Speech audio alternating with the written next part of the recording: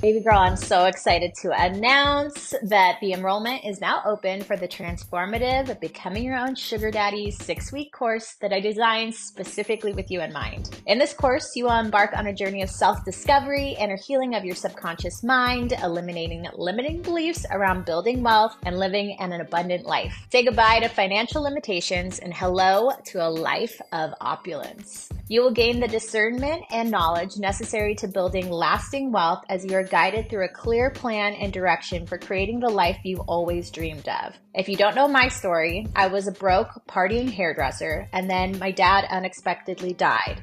And through the healing process of working on my own scarcity mindset, I was able to work less, fire clients, double my income, and travel the world. In this course, I will teach you everything I have learned so that you're able to develop unshakable confidence and embody the life you want to live. Each week includes journal prompts for you to be able to create a vision plan with actionable steps to manifest your dreams. Let go of fear and uncertainty as you take charge of your financial future. Through the 6 weeks of Becoming Your Own Sugar Daddy, you will acquire the skills and mindset needed to achieve financial independence. You will build a strong foundation of self-confidence and self-worth around money. Transform your mindset and daily habits to embrace abundance and overcome scarcity. You'll receive a lifetime access to the course, and the first 50 people to sign up and pay in full will receive a limited edition coffee mug to remind you that wealth and prosperity is your birthright.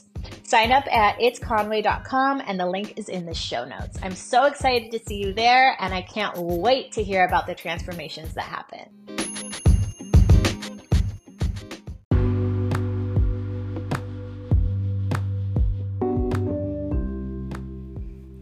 Hi, this is the Grieving with Gratitude podcast, and I'm your host, Conway, a spiritual psychologist.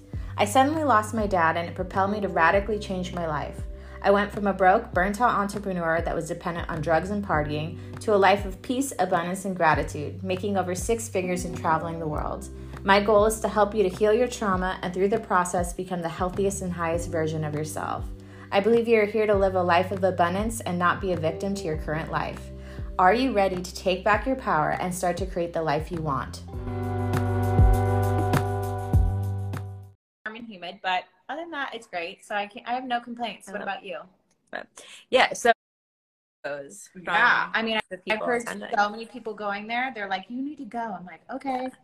I mean, It has a great food scene. The weather will be like hot, but not like crazy hot. I'm super excited. I think it'll be a really, really fun romantic weekend away. So that's so fun. So like, how do you, when you travel, because I am obviously traveling back and forth, and I mean, I thrive on routine. Yeah. But how do you kind of navigate like keeping your diet and everything in check when you are traveling? That's a great question. I actually have like an entire little program called Socially Fit on like how to like live your social life, like on that with traveling. And what I do is, and I'll say the truth is that I don't really have like a lifestyle at home that is different. Like I don't have foods that I eat at home and a way that I eat at home that is different than the way I eat out and about and traveling, right? Like I eat all the things, like all foods fit no matter where I am, right? So when I'm traveling, I'm not like, oh my gosh, I can't eat this, can't eat that because it's not on my plan, or I don't go like hog wild because I'm away and like no holds barred, like, right? I don't have this like all or nothing mentality. And I think that's really important, creating a lifestyle that works with you, with your constant travel, with your busy social life, with your on the go, high stress job. So what I say is when I'm traveling, the things that usually go off kilter and that I have to work extra hard on are, one, making sure I'm drinking enough water, because when I drink a lot of water, I have to pee a lot. And when I'm not in my like home or in my own surroundings, like finding a bathroom while you're traveling and like wandering the streets of some cute new town that you're not used to, you have to find a lot of public restrooms. That's not super comfortable. So I make sure I always have a water bottle with me, and I'm drinking throughout the day, but at like breakfast, lunch, dinner, back in my hotel room or Airbnb, that's when I'm really like doubling down on my water, because I don't have to think about the bathrooms. Or if I always keep an eye out for like the nicest looking hotels in the area, because using a bathroom at a hotel is a lot nicer than using the bathroom at a McDonald's. So really, really prioritizing water. And then I think the other thing that kind of gets thrown off a bit when traveling is sleep, right? We're like sleeping less. We're going to bed later because we're out doing fun things. We're waking up earlier because there's more fun things to get out and do and see. So really, really trying to prioritize my sleep. You know, are there nights where dinner can be a little bit earlier, or are there mornings when I don't actually have to be up and out at 6 and I can, like, you know, be in bed until 8, because it is vacation too. Ideally, it is also a vacation. But if that isn't the case, and, you know, sleep is going to be, instead of my usual 7 hours, I know I'm only going to be getting 5 or 6 because of the schedule, then what I do is I don't drink coffee after 4 o'clock. I make sure that, because that can screw with your sleep. And if I do, if you are someone who does drink alcohol, making sure that you stop drinking alcohol at least 2 hours before you're going to go to sleep, because it disrupts your sleep. You're not getting the best quality sleep with the caffeine or the booze in your system. So if we're short on sleep, we want to maximize the quality. So those would be the two things I think really being mindful of the caffeine and the alcohol. Yeah, because like when you don't have enough sleep, you end up making poor choices. Like I 100%. Noticed, like when I'm tired for some reason, I like go to food to go like get me energy, and it's like sometimes it's like I need water. I need to take like a 15-minute like nap, or even just like lay on my prana mat or like meditate or something. Just like, and it's not even really that I'm hungry. Right. No, absolutely. It's so interesting that you say that, because our bodies interpret thirst as hunger. So you will feel hungry even though you're actually just thirsty. So if you're drinking water and you're staying hydrated, that's a really great way to like tap into that mindfulness of what is a true hunger for you and like what is just thirst. And when we are short on sleep, we get crankier, we get moodier, and we have less like resiliency to make choices in the moment that we know are going to like feel better for us, right?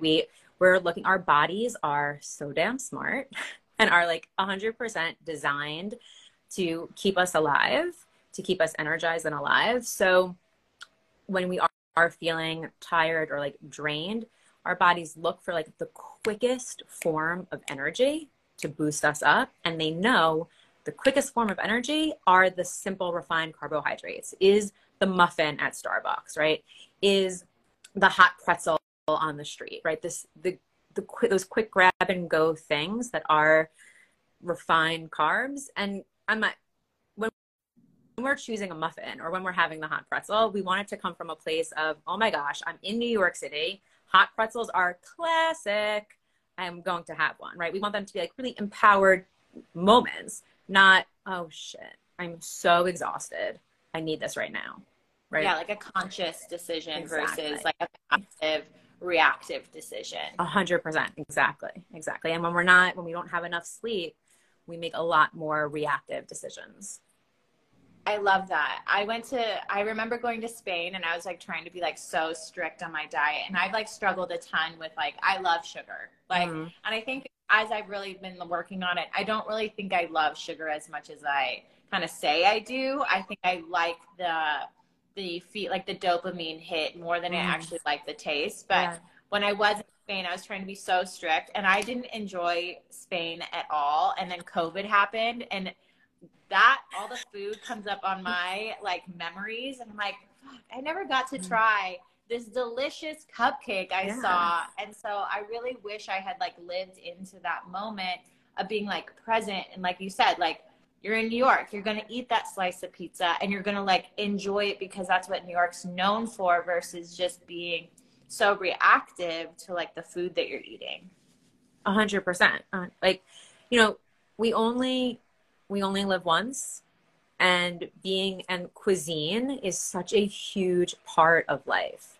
It's that if you are traveling, it is a huge part of being immersed in another culture, right? And there is There is no one meal, one day, one week of eating that is going to derail your health goals, right? Like there's no one week that's going to do it, because the truth is getting to your health goals. Let's say you've arrived there, right? Let's say it's weight loss, getting to that weight loss, getting to your magic number. It didn't take a week, right? It probably took longer than a week to get there. And so it's not going to take, and so you're not going to lose it in just 1 week or just 10 days, right? It's a lifestyle. It's a lifelong, you can maintain your happy, healthy weight no matter how much enjoyment you have. And we want to enjoy this life, and food is part of enjoyment. Agreed. What do you find with the women that you work with is like some of their biggest challenges?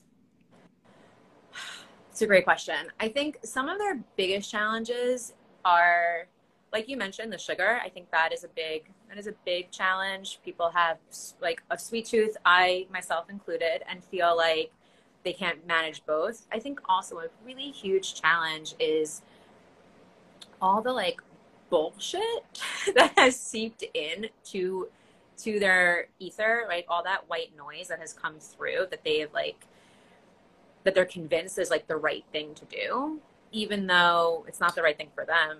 It was never personalized for them. No one said like, oh, hey, Conway, this is your health goal. This is your lifestyle. These are the foods you like and love. Okay, great. This is your next step, right? That didn't happen.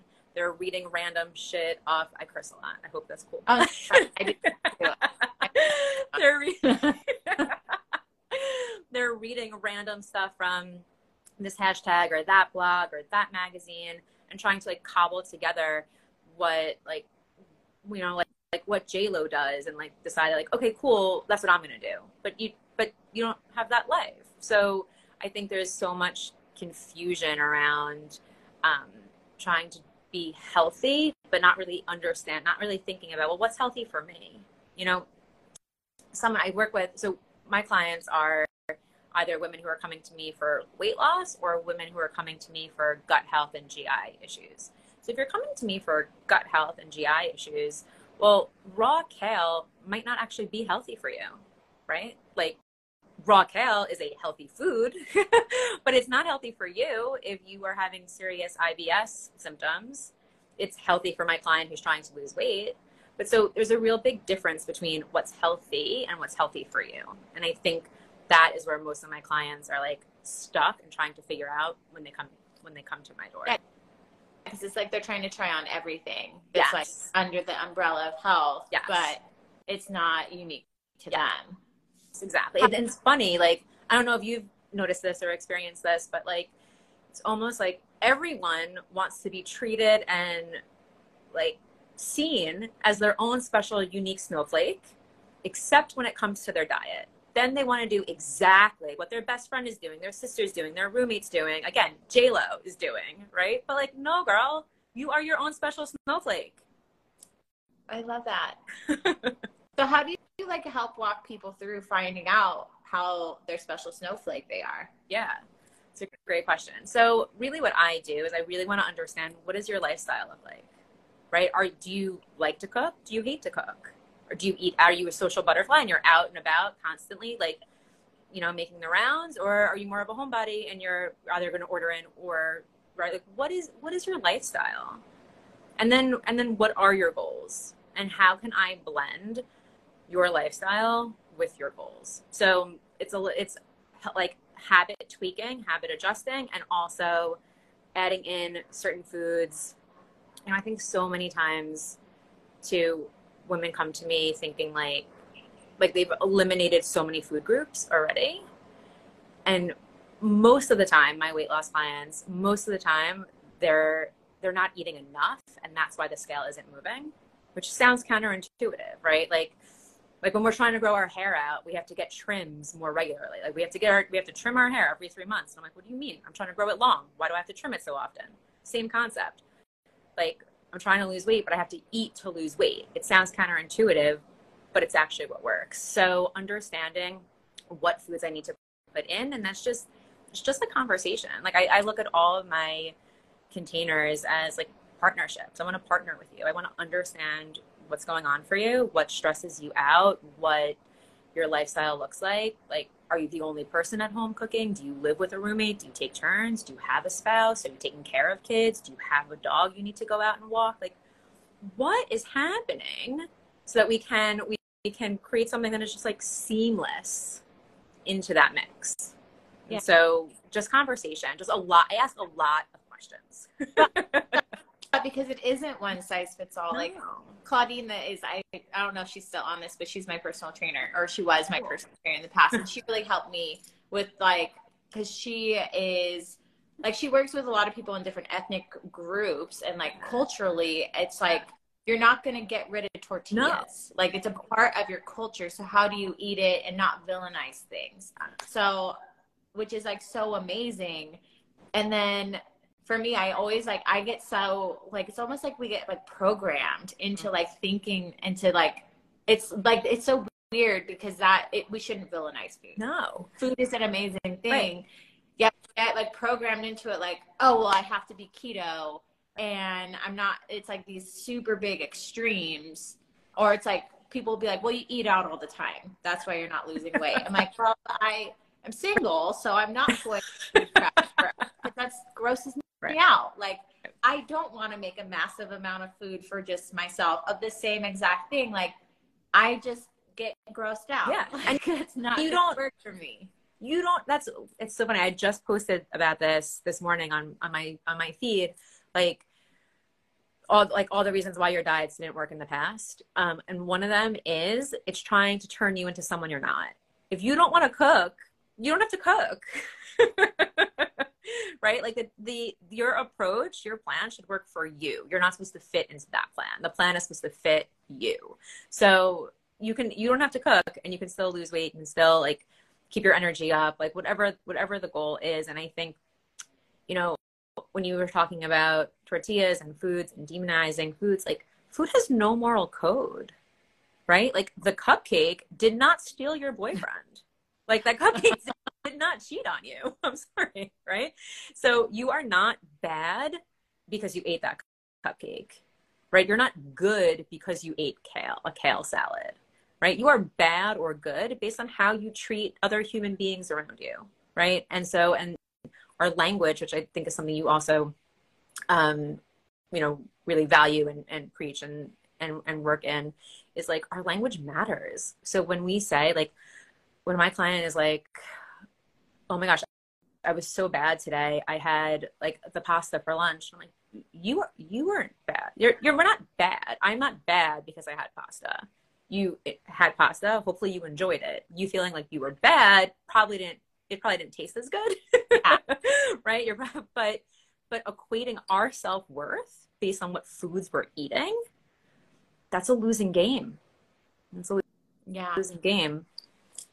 I've been trying to like not villainize food because I've had eating disorders, and like I would use drugs to like stay skinny or whatever. And so it was after I lost my dad that it like threw me into just like completely changing my life. And that was becoming like athletic, or, just like working out every day. And then I was working on my food because obviously when you're emotional, you start eating differently, right? Because like it's a comfort. And so being more mindful of like why I'm doing something. So I had a friend in from out of town. She's like, oh, and there's like, so I live like right downtown in Nashville. So there's like a raw cookie dough bar. It's kind of like an ice bar. And she's like, do you want to go get one? And I was thinking inside of myself, I'm like, oh my God. Like I had this like crazy panic. And then I got it and I felt so weird eating it, even though like I eat healthy all the time. And I avoid all of the ingredients that like are inflammatory or whatever, or to the best of my ability, And I was like, this is crazy.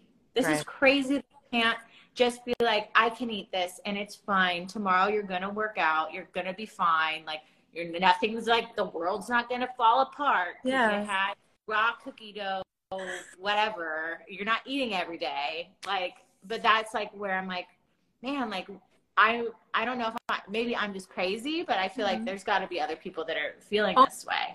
Oh my gosh, you're not crazy. You're in the norm. you're totally in the norm, right? Like you're not crazy. So many people's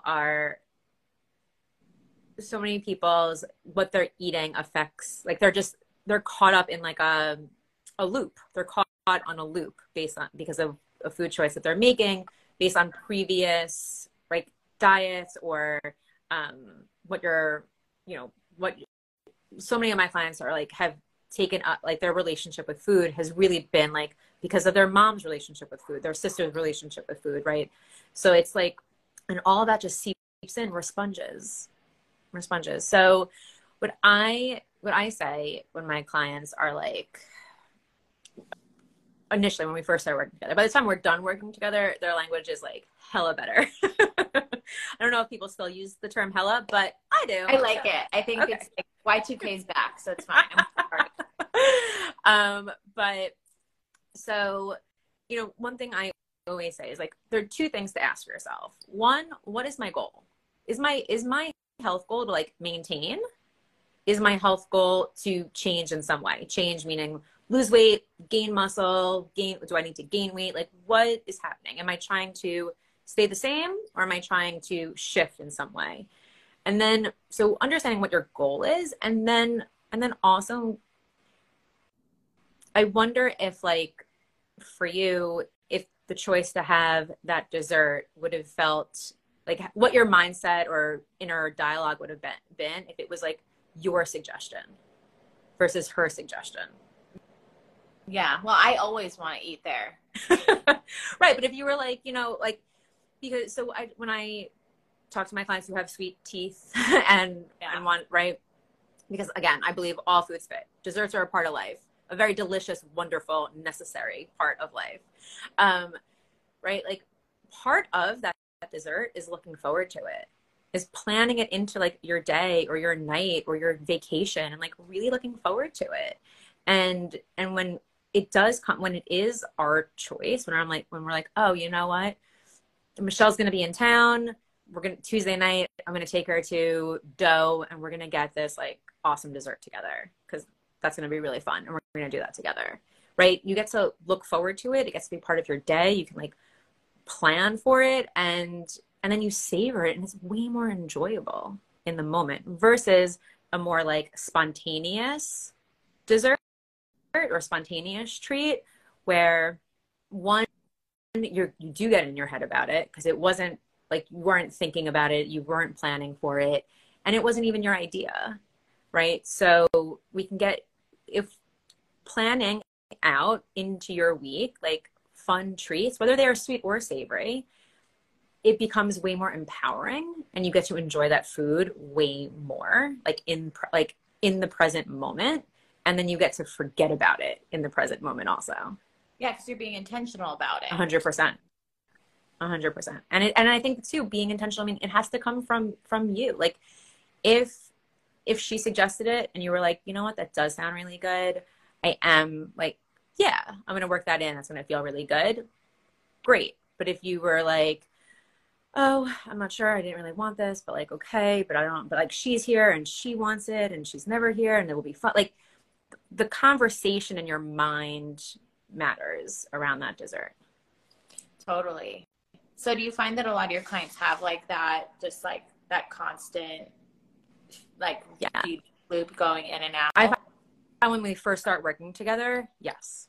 So then by the time they're finished working with you or like, have like been a little bird that's left the nest, they're basically like you help them reprogram their thinking around it. Correct. And that doesn't mean that those thoughts don't still come in. Those thoughts 100% come in, but their response to them is different. Yeah. And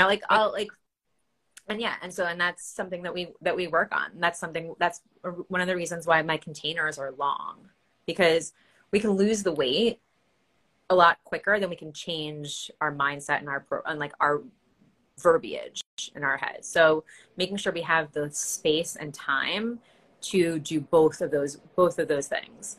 Something that comes up for me, you've done EMDR, right? Do you do EMDR also? Yeah. Yeah. Excellent. So we'll talk about that too. But I had started working with an EMDR therapist about a year and a half ago, like changed my life in terms of my trauma. I lost my brother, and what I had noticed is like after certain calls, we would hang up, even though I did like the meditation and I was calm or I wasn't activated, I was still in my feelings, and we would hang up and immediately my body would say, "Ooh, you need some chocolate." That was like an immediate response. And right. So like I'm a human being. I'm a dietitian, but I'm a human being. And so like that was my like immediate response. But I could say to myself, "You're sad.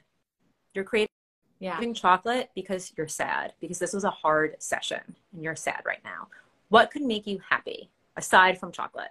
And so then my response usually to myself is taking a walk outside and calling my best friend. That will make me happier. And so that's what I do, right? I'm not trying to stop the thought or the knee-jerk reaction of like, grab a piece of dark chocolate. Like, I can't do that. I can't stop that knee-jerk reaction. That's going to happen. It's a futile effort to try to stop it. But asking myself, well, why do you want, like, wait, you're sad. What's happening? What is happening in your life right now?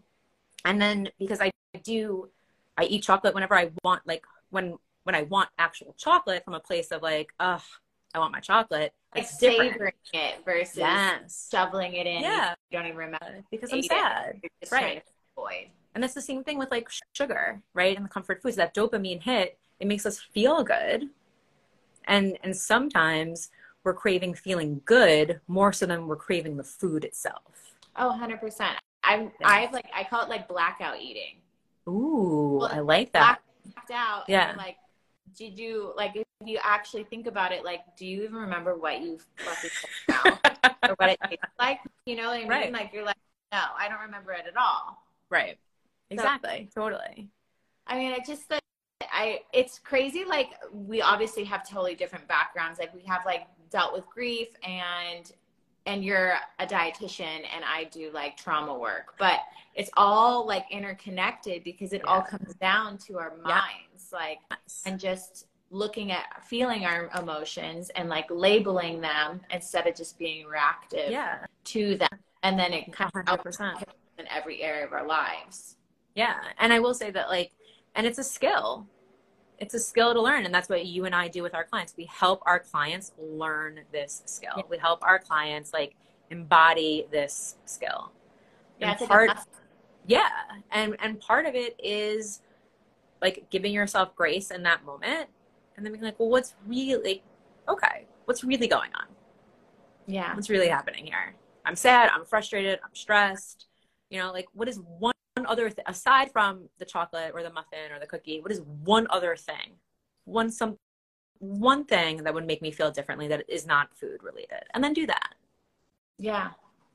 That's how that's how I got into just like working out as much as I was with my dad, was because I just had all this like energy. And I mean, obviously when you go through grief or something really big, it just feels overwhelming and it just feels literally like energy. And I just needed to release it somehow. So I would go on like 3 to 4 walks a day and work out. And I was like, I mean, that is like I'm not going to say to anyone, like, you should work out that much a day. That's not either. Right. I mean, that's addiction in a different sense. Like that's dopamine hit in a different sense. Anytime you're having any of those things, you're just hitting a different dopamine thing, you know, and that's not healthy either. Like your body needs rest. Right.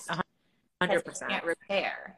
And so, but that was what I was doing. It's just like moving energy. The same thing as like eating. You're like trying to move that energy, and it's like not really necessarily the most constructive way. Yeah. And I would say 100% like walking it like, and exercise, but walking is like can be, depending on what exercise you're doing, walking can be a little bit more gentle, like a gentle form of like moving that energy through you. And I think that's why my go-to self-care is walking. I just want to walk. Like I say, I'm like out in the fresh air. I live in New York City, so we're limited here with the fresh air, but like just walking, just being outside, walking in my neighborhood, like that moves mountains for me, emotionally, mentally, physically. But with this image of like moving energy through you, food food physically is like pushing it down. Oh, literally. Literally pushing it down versus letting it out. Mm-hmm. Which exercise, right? You're sweating, the walking, you're like, right? The energy is coursing out of you. Food, you are shoving the energy, the feelings, the emotions down. So it's not going to release because it's too far down now. Yeah. Because you're just like literally smothering it. Right. 100%. 100%. It's a way of avoiding. Mm-hmm. It's an avoidance mechanism.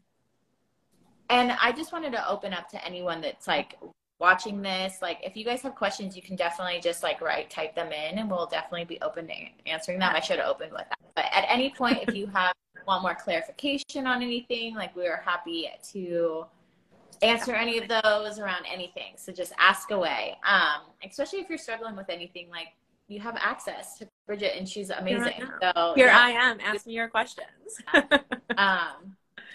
Dude, it's like such an interesting thing, like just having it all be connected. And like, how many women do you feel are struggling with, like, I mean, I feel like I was talking with my girlfriend at lunch before I got onto this, like, how many women are probably struggling with body dysmorphia? And I was like, I think it's like 90% of the American population or more has got to be struggling with body dysmorphia. Yeah. And just like not being able to see who they actually are. Yeah. 100%. So I don't have an exact statistic. That would be interesting. I should look that up. But I can tell you, I can tell you from like my clients, from my Instagram community who sends me DMs, from my own friends and like people in my life, like we have a really hard time seeing ourselves for who we are. And that's true in a lot of ways, right? Sometimes we have a hard time seeing all the incredible positives about ourselves. We need a best friend to reflect back, like, how amazing we are in certain ways. Same thing is true with our body, you know? And I think, and even though like our focus is women, like men, I want to loop men into this too, because they also suffer with body dysmorphia. 100%. And so it's rampant. And I think, you know, once, like, my clients will come to me, and again, the majority of my clients are coming to me to lose weight. And so we lose the weight, but a lot of the deeper work that we do is reconnecting them to their body, which honestly has nothing to do with the weight. Yeah. Right? Like, the weight is going to fall off because we're changing around some of your habits and your eating patterns. So like, the weight's going to fall off, but the weight is going to stay off because of how much more connected you feel to your body. And so, yeah. So, and like, it has to go hand in hand. And so many people they have such body dysmorphia. There's such a disconnect. Do you feel that, like, how do you help people process through that? Because obviously, yeah, you're going to change the tangible things, like what they're eating and all that, but their mindset, like, how do you help them kind of work through that? What does that look like? Because that's huge. That's much harder than getting someone back. You know? Yes, it's hard. It's harder. It's intangible. You know, two things happen. One, I'm really, really good at like knowing my scope and knowing what is out of my scope. So I am quick to refer a client to a psychologist, to a therapist, to EMDR. Like, I want my client to feel resourced in all the ways. So I'm quick to do that if that is what the next step is. And then that therapist or coach and I get to work together on this. But what I do, what is in my scope, is detangling the language around food. Because when we detangle the language around food, and like my previous example, so you are not bad or good based on what you ate. And so if you stop associating your self-worth with your food, we get to then just look at your self-worth. Yeah. And then look at your food. Like, we get to separate them.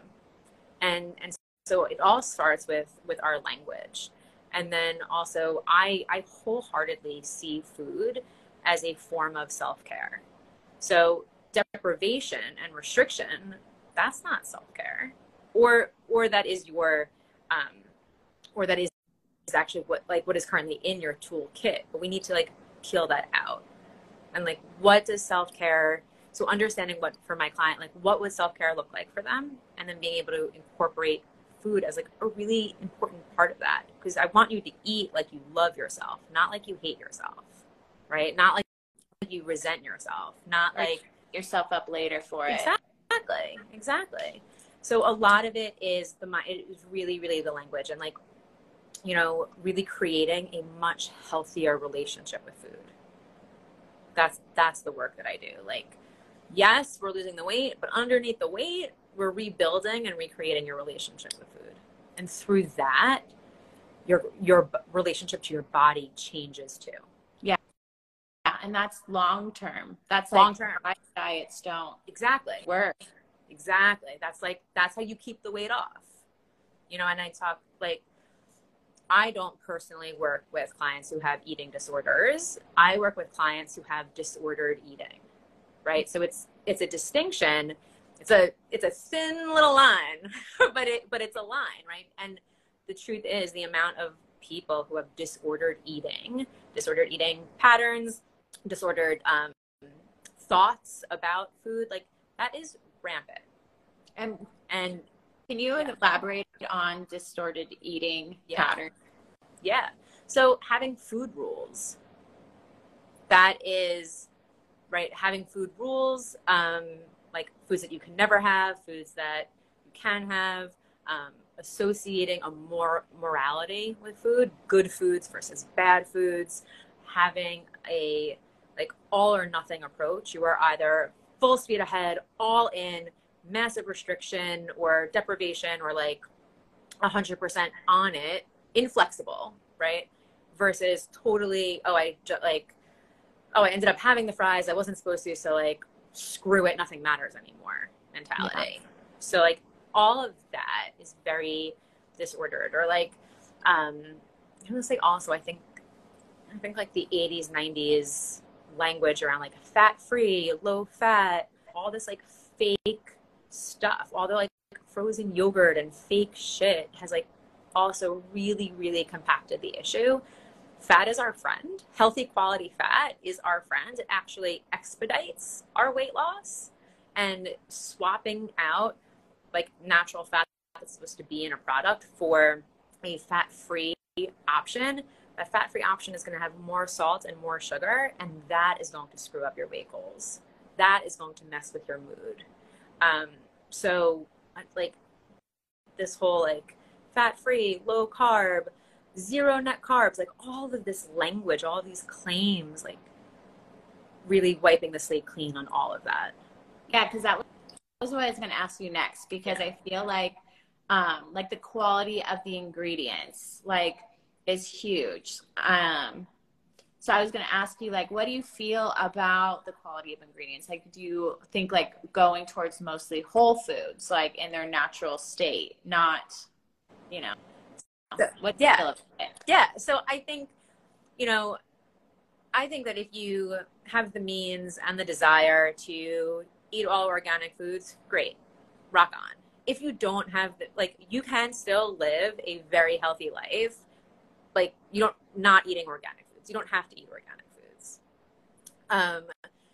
But what we do want to eat is we do want to focus on whole, fresh foods, meaning not ultra processed.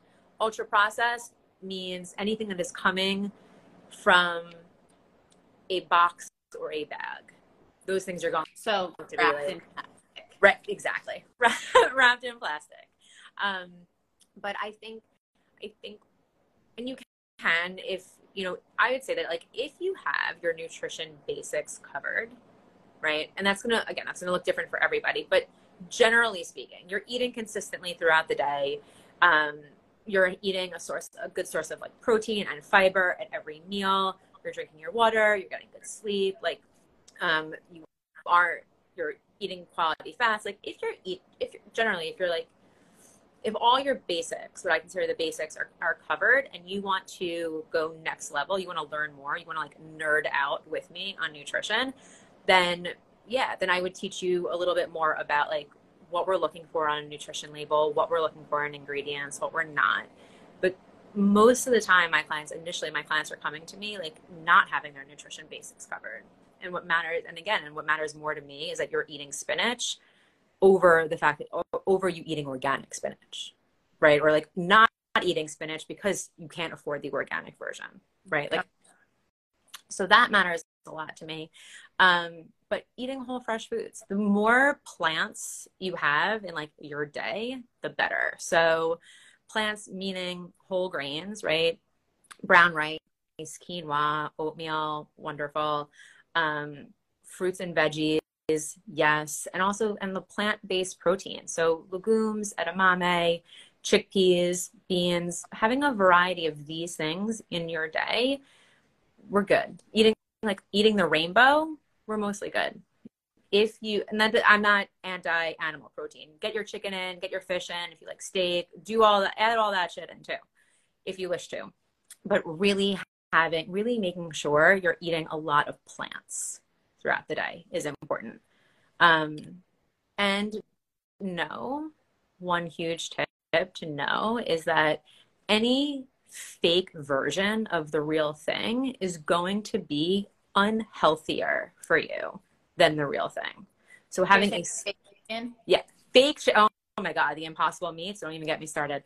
But like the fake chicken, the fake cheese, the fake ice creams, having a smaller amount of the real thing is always going to be healthier for your body than having a lot of the fake thing. So are you talking about like Halo Top for the ice cream? I am. Halo Top, or like the enlightened one. There's an enlightened ice cream, like all of that. And the fact that Halo Top like promotes, I think like right big on the pint, it says like this whole pint is like 300 calories, like as if you could and should eat an entire pint of ice cream. Like what kind of habit is that? That's not a habit that we're trying to promote. That is one thing that I had like one personal trainer say to me. He was like, he's like, great that you're eating something of quality ingredients, but like if you're eating a whole pizza, I want to know why you're eating an entire pizza. Right. It could, yeah. I'm great. That's awesome. You're eating great quality ingredients, but why are you eating a whole pizza? Yeah. It's like, okay. That's a great question. Yeah. Right. I don't know. So the habit, it's an emotional thing. Right. 100%. So like, there's what I talk to my clients about all the time too, is like, there's the what we're eating, but then there's also the how we're eating. Mm-hmm. And the how comes into play with like, right, are we eating the entire pie? And maybe, and the truth is, maybe we're eating the entire pie because we're emotional, or maybe we're eating the entire pie because we actually didn't eat anything all day. We just had this intense workout and our body is starving. So yeah, of course we're going to eat the entire pie. That makes sense. We're human, right? But understanding, like, and if it is the emotional part, understanding why that is and what, like how else we could help ourselves. If it is I was starved, I didn't have any other meal that whole day. Okay. And then how can we fill in the blanks throughout that day so that you don't end up sitting down at 8:00 at night and eating an entire pizza pie? Yeah. And all of this, I think too, like all of this is from a place of awareness. None of this is from a place of judgment. None of this is like, I don't judge my clients. You don't judge your clients. None of us are judging them. They judge themselves. And like being able to release that, like if you can get to a place where you are just like trying to understand yourself and why you're making certain choices, that's how we shift and create new habits and new patterns. Not through judgment, not through deprivation, and not through judgment, but like awareness is how we reach our goals. And that's basically like, I'm sure that's why we both got into doing what we do, even if we're in totally different fields. We do overlap. 100%. It's just that we aren't judging our clients. Like we merely got a lot out for ourselves and be able to share that with others. Like, how did your story start of you getting into this? Yeah. So I went to college, and my senior year of college, I gained a lot of weight. I was stress eating for my finals. I think I was also pretty emotional. My brother died my sophomore year of college, and I didn't know this at the time, but I know this now. I was dealing with a lot of like anxiety about going back home to my home without him, and like going back to like New York and him not being there. Like all of that was happening. And so, yeah. And like, I gained weight in college. I mean, I think an average college student is also gaining weight, but I had this extra layer to it. And so I graduated, I moved into Manhattan, and I had honestly never dieted. Like, that was not part of my childhood.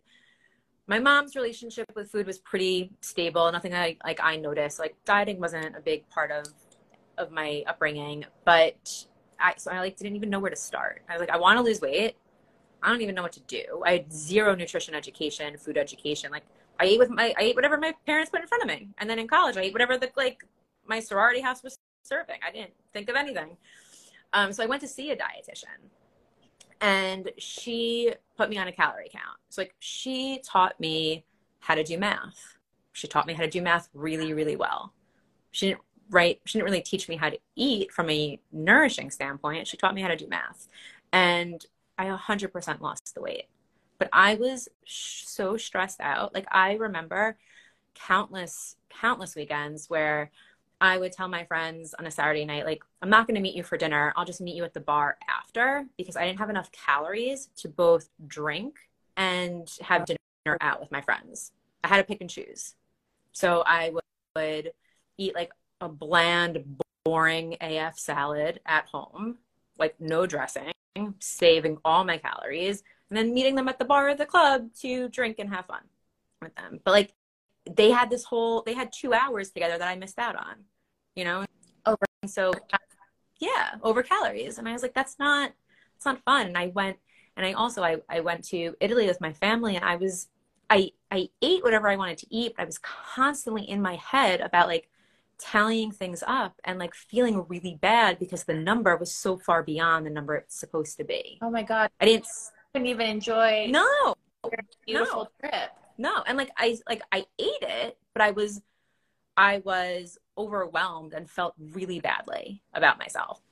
And so I came home from that trip, and I was like, well, this isn't going to work. This isn't going to last. I can't think in numbers anymore. So, I had stopped seeing that dietitian, and again, it worked, right? Like, physically, externally, like, I looked great. It worked, but I didn't feel good. Yeah. So I was like, how do I blend the two? Yeah. How do I blend the two? How do I look great and feel great at the same time?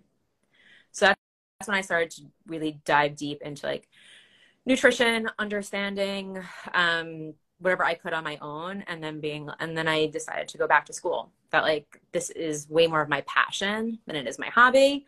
I want to be able to help other people like piece together the fact that you can eat what you love and lose weight at the same time, that you don't have to pick and choose. So I went back to school to become a dietitian, and that was 2009.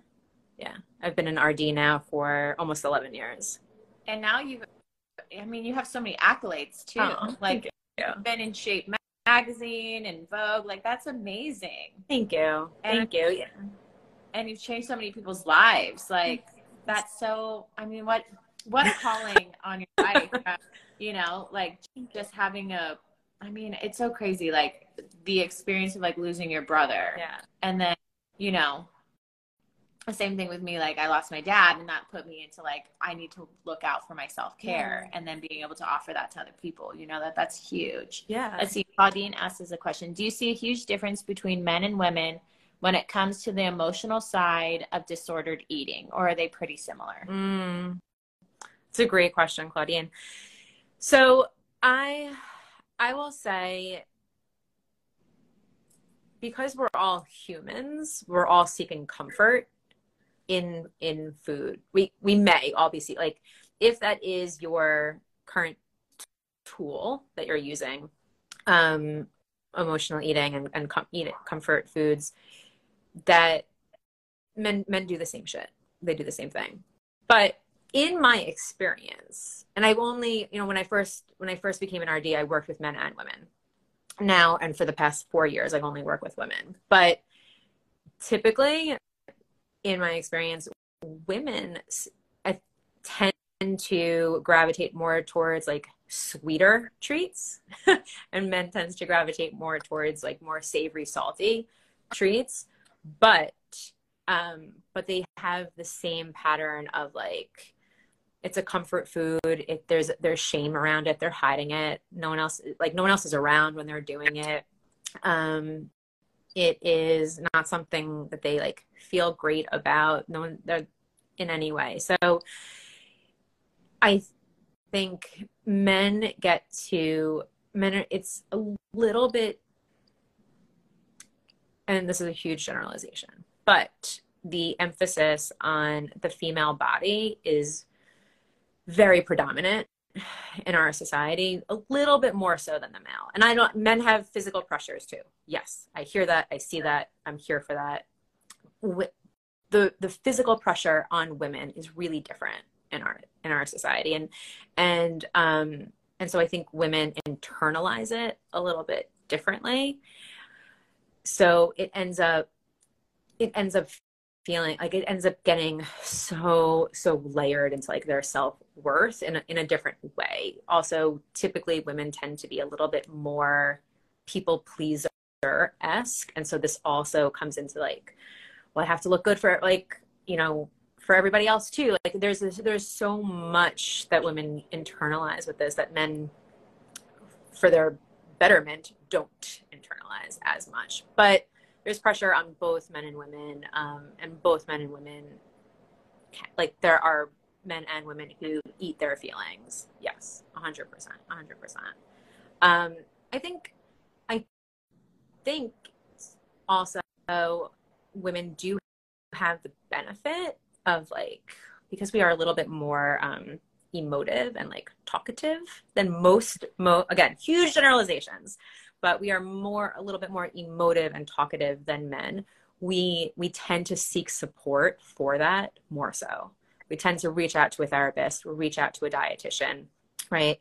Connect to a psychologist, connect to someone who can help us a little bit more easily. Or we seek out support more so than men. I mean, it's also, there is 100% statistics on the fact that, men don't see doctors as frequently as women do, right? Like they don't take care of themselves. They're not going to, they let their like annual GP appointment fly by every year and not like make it happen, more so than women.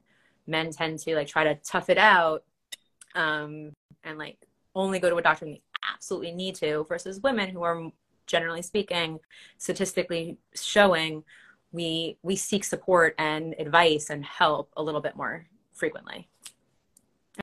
I hope that answered your question. And we don't feel as alone as men. How Yes. powerful a statement is that? Yeah. That makes my heart hurt. I know. Well, because we are, and that's a society thing, right? Like women have really emotional conversations with each other. Typically speaking, men talk about sports with each other. They talk about sports and work, and women in our relationships, we talk about literally everything. Also a lot of times, activities that like women do, like you and I will sit down and have coffee together. We're looking each other in the eye. We'll sit down and like, we'll go to dinner together. We're looking each other in the eye and we're talking. A lot of male activities, they're like standing shoulder to shoulder and like not looking at each other, right? They're watching sports. They're hanging out. They're like right shoulder to shoulder. They're watching sports, or they're playing golf, or they're working and they're looking at their computer, right? They don't like sit down the same way. Yeah, exactly. Oh man, but I never heard of that either. That they are kind of a little bit more alone than us, even though they're surrounded by people. And that's 100%. That's like society that,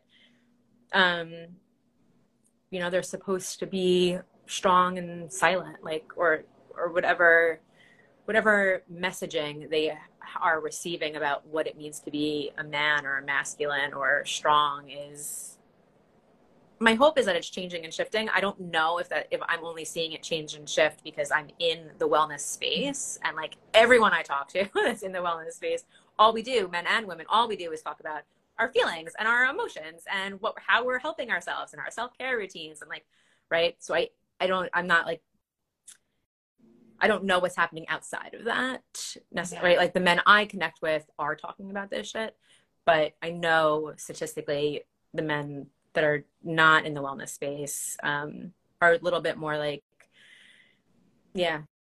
grinning and bearing it, I guess. Yeah. You know, it's like fascinating though, is because we are all interconnected, and we all, you know, like when you walk into a room, you can sense the energy from someone. So like, that's how we are connected to each other.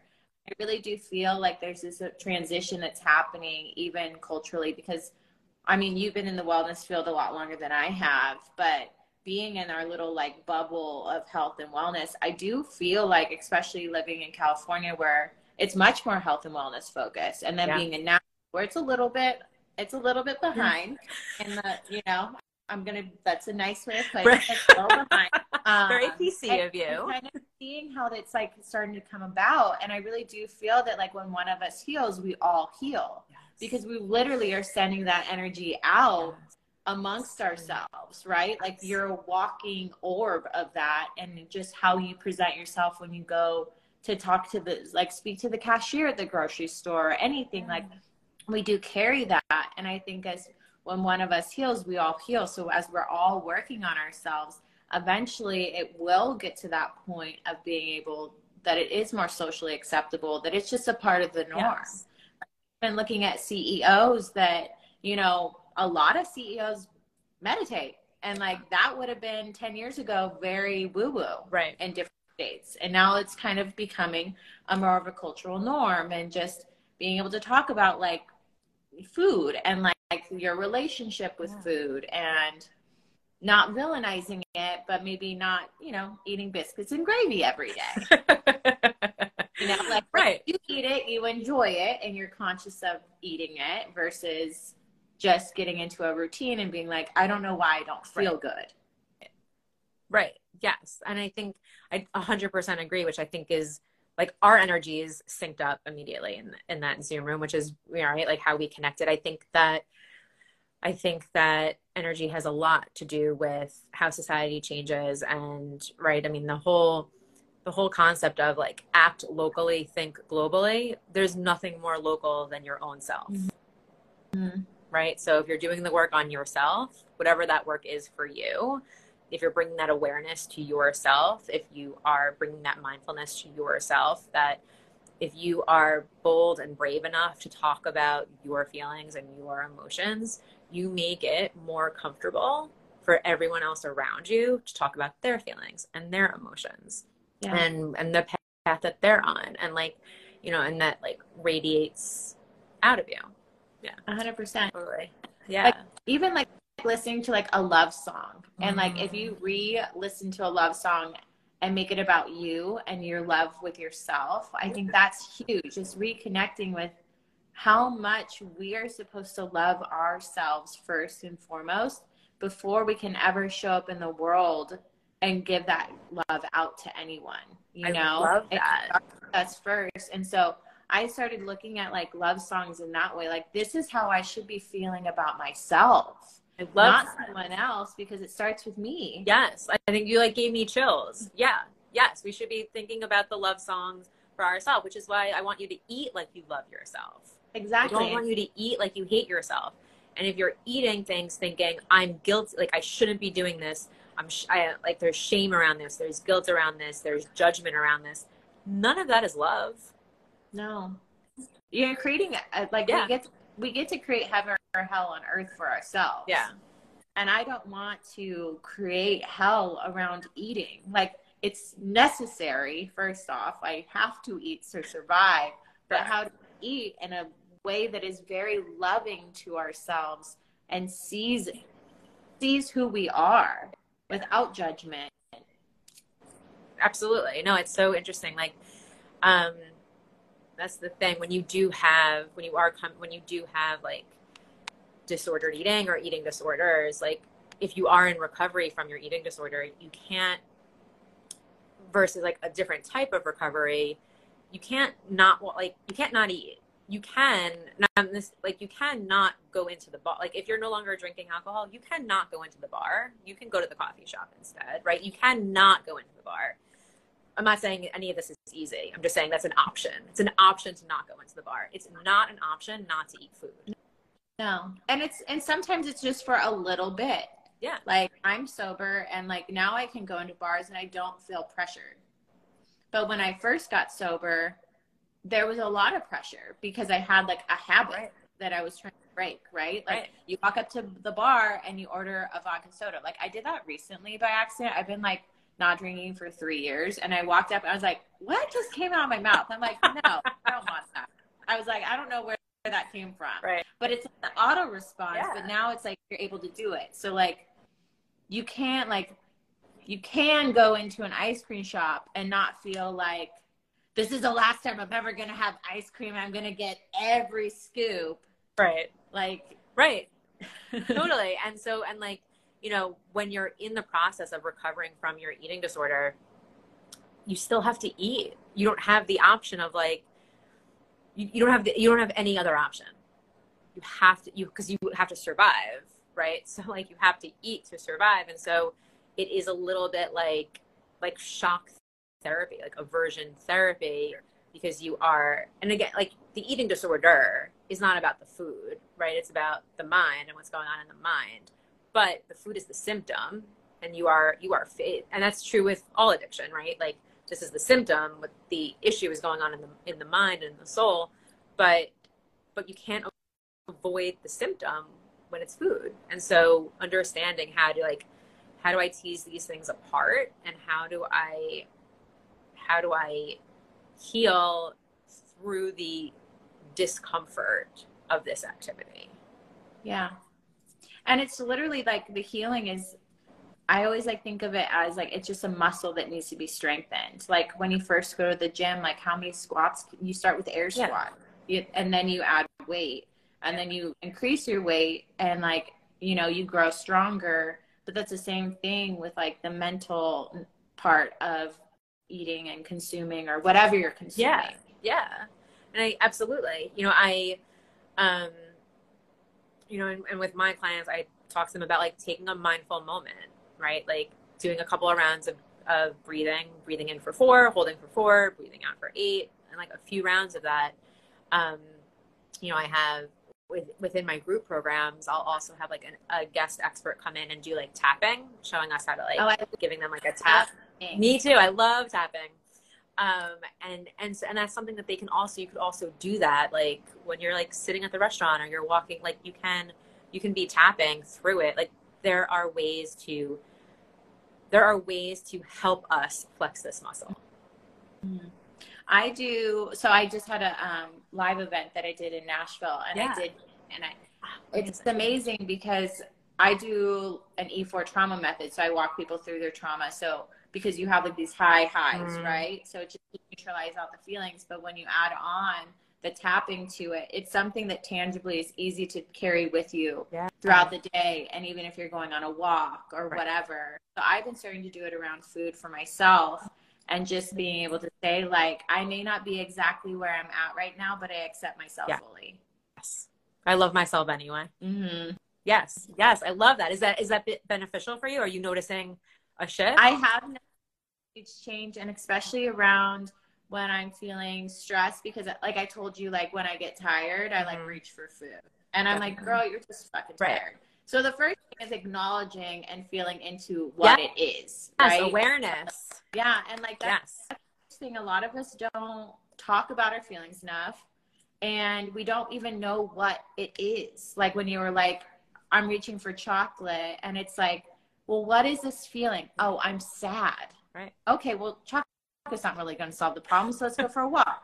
You know, like, I feel like so much of we are all so disconnected. We just feel stuff, and it's not how we want to feel, and it feels uncomfortable, so I want to run away from it and escape. Right. And it's like, no, feel into, like, what it is. So being able to, like, do tapping into those direct points as to, even though I'm having anxiety right now, I accept myself fully. Yes. Because it's not the end. No, No. And I think too, like, if we don't get curious about ourselves, if we're not curious to know ourselves, what the fuck are we doing here? You know, Exactly. like, I want to know myself. And I think, yeah, like that can be scary because we all have a shadow side, and that's okay. We all have it. Well, yeah, it's everyone. Right. And so like, friends with the shadow yes, side. exactly. And so knowing ourselves, getting curious about ourselves, like, wait, why am I reaching for chocolate? I just had lunch. I'm not hungry. Like, it's not hunger. So like, what is it? Oh, right. I'm sad. I'm like crazy sad right now. Got it. That's what it is. Right. Or I'm bored, whatever it is, right? Like the same way what you said in the bar, like it just rolled out of your mouth, but you're like, wait, what just happened? That's not what I meant. Yeah. Right. It's the same thing. There's like a knee-jerk reaction, and that's okay. The knee-jerk reactions are okay. It's what it is. What we want to do is become aware of them and then get curious about them. Bring awareness to that knee-jerk reaction. Like, wait, what's that? That's not what I want. What I want is this. Yeah. It's just being mindful. What would you say? I mean, I know there's so many different like ingredients and stuff, and I don't want to villainize food, but I just have a question. Yeah, so, totally. This is a personal one because everything comes from gut health, and you specialize in gut health. Like anything, you have skin conditions, basically anything that's like, you can correct me if I'm wrong, but anything that's like unknown causes is normally a gut issue coming out. Well, yeah. So like your gut is like the second brain of your body. It's where the majority of your immune system is. It can dictate your anxiety, your depression, your energy, and because it controls your ability to absorb certain nutrients, right? So your gut is ground zero for like all the things. What would you say are the best things like to help with anxiety and depression to maybe stay away from or your exposure to food? Yeah. Oh my gosh, such a good question. So I think foods to add in that can help reduce your anxiety are cashew nuts, for sure. I love that. Great. Excellent. Salmon and like other fatty fish. So salmon, tuna. Also Swiss chard is a really great green, dark leafy green Swiss chard to add in. Brussels sprouts, also super beneficial. Berries, all the berries, strawberry, blueberry, raspberry, blackberry, any berry you want. Those are some of like our top hits when it comes to managing anxiety. So dark leafy greens, cashews, berries, salmon, fatty fish. Oh, and avocado. Okay, so like the good healthy fats. Yes. The good healthy fats and the greens are awesome. super beneficial. In terms of one food that you can add in to like your day that will help your gut, like help improve your gut health, no matter where your current gut health is ground flaxseed. So you add it into like your smoothie or your salad or your fruit salad. Add it into like everything and anything. It's super beneficial. Add it into your oatmeal if you like oatmeal. You just don't want to cook it, so don't throw it in a stir fry. Don't like cook it, but cold, add it into like anything. Ground flaxseed, total gem. Yeah, that's amazing. Well, I don't want to take up too much of your time. Do you want to just shout out where people can find you and how they can coaching with you? And because I know you do probably one-on-ones and then you do group coaching as well. Oh my gosh, Conway, this was fabulous. I could talk to you forever. I know. I'm so excited. We'll have to do a podcast. But I was like, let's just do it again. I love it. I can't wait. I'm super excited. So follow me on Instagram at Bridget Zeitlin RD.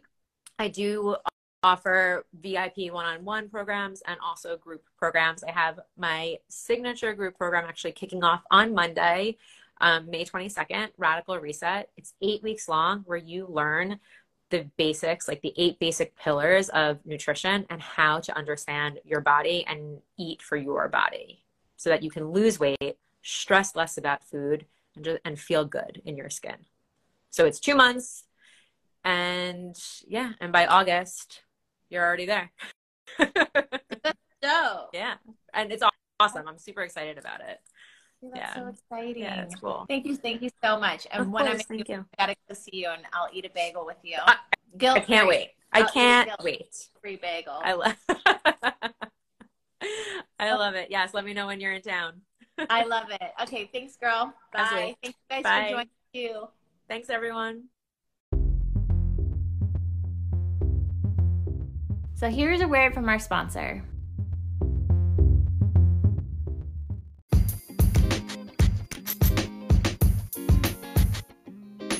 Baby girl, I'm so excited to announce that the enrollment is now open for the transformative Becoming Your Own Sugar Daddy 6-week course that I designed specifically with you in mind. In this course, you will embark on a journey of self-discovery, inner healing of your subconscious mind, eliminating limiting beliefs around building wealth and living an abundant life. Say goodbye to financial limitations and hello to a life of opulence. You will gain the discernment and knowledge necessary to building lasting wealth as you are guided through a clear plan and direction for creating the life you've always dreamed of. If you don't know my story, I was a broke, partying hairdresser, and then my dad unexpectedly died. And through the healing process of working on my own scarcity mindset, I was able to work less, fire clients, double my income, and travel the world. In this course, I will teach you everything I have learned so that you're able to develop unshakable confidence and embody the life you want to live. Each week includes journal prompts for you to be able to create a vision plan with actionable steps to manifest your dreams. Let go of fear and uncertainty as you take charge of your financial future. Through the 6 weeks of Becoming Your Own Sugar Daddy, you will acquire the skills and mindset needed to achieve financial independence. You will build a strong foundation of self-confidence and self-worth around money.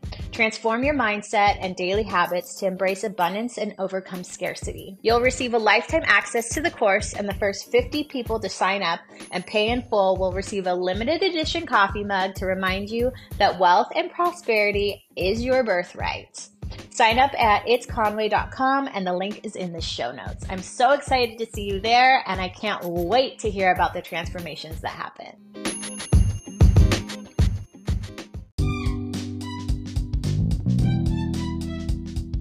Hey guys, so if you know me, you know how much I love electrolytes, and I really believe in hydration because most of the time when we think that we're hungry, we're actually not. We're just extremely dehydrated. So I try to focus most of my energy on just being as hydrated as possible, and I'm able to achieve that with RF Supplements electrolyte powder. So I'm so excited to partner up with them. I love their whole product line, from their liquid fat burners to their protein powder, which is delicious, as well as their sleep aid tablets and their pre-workout, which doesn't make me feel like I'm going crazy. So you can purchase any of these online. Follow them on Instagram at rf_sups, SUPPS, and use RFS Conway at checkout for a discount.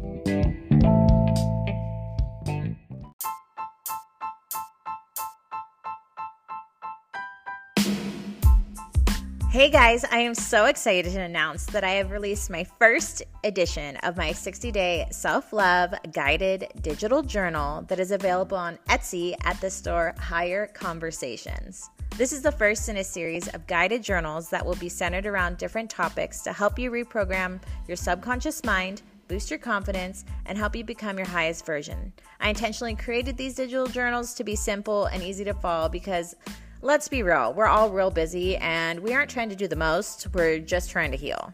Because you're a listener of the Grieving with Gratitude podcast, I created the promo code Conway to use at checkout.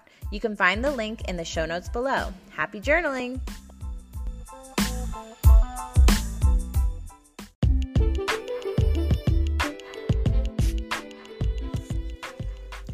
Thank you so much for joining me on the Grieving with Gratitude podcast, knowing that you can be blessed through something you would never consider a blessing. If you're ready to transform your trauma into triumph, create the life you want to live, break generational curses, and just level up, please feel free to reach out to me for one-on-one sessions at Conway is Rad across all social platforms. If you love this show, share it with a friend, and please leave a 5-star review. Have a beautiful day, and I cannot wait to catch up with you on the next episode.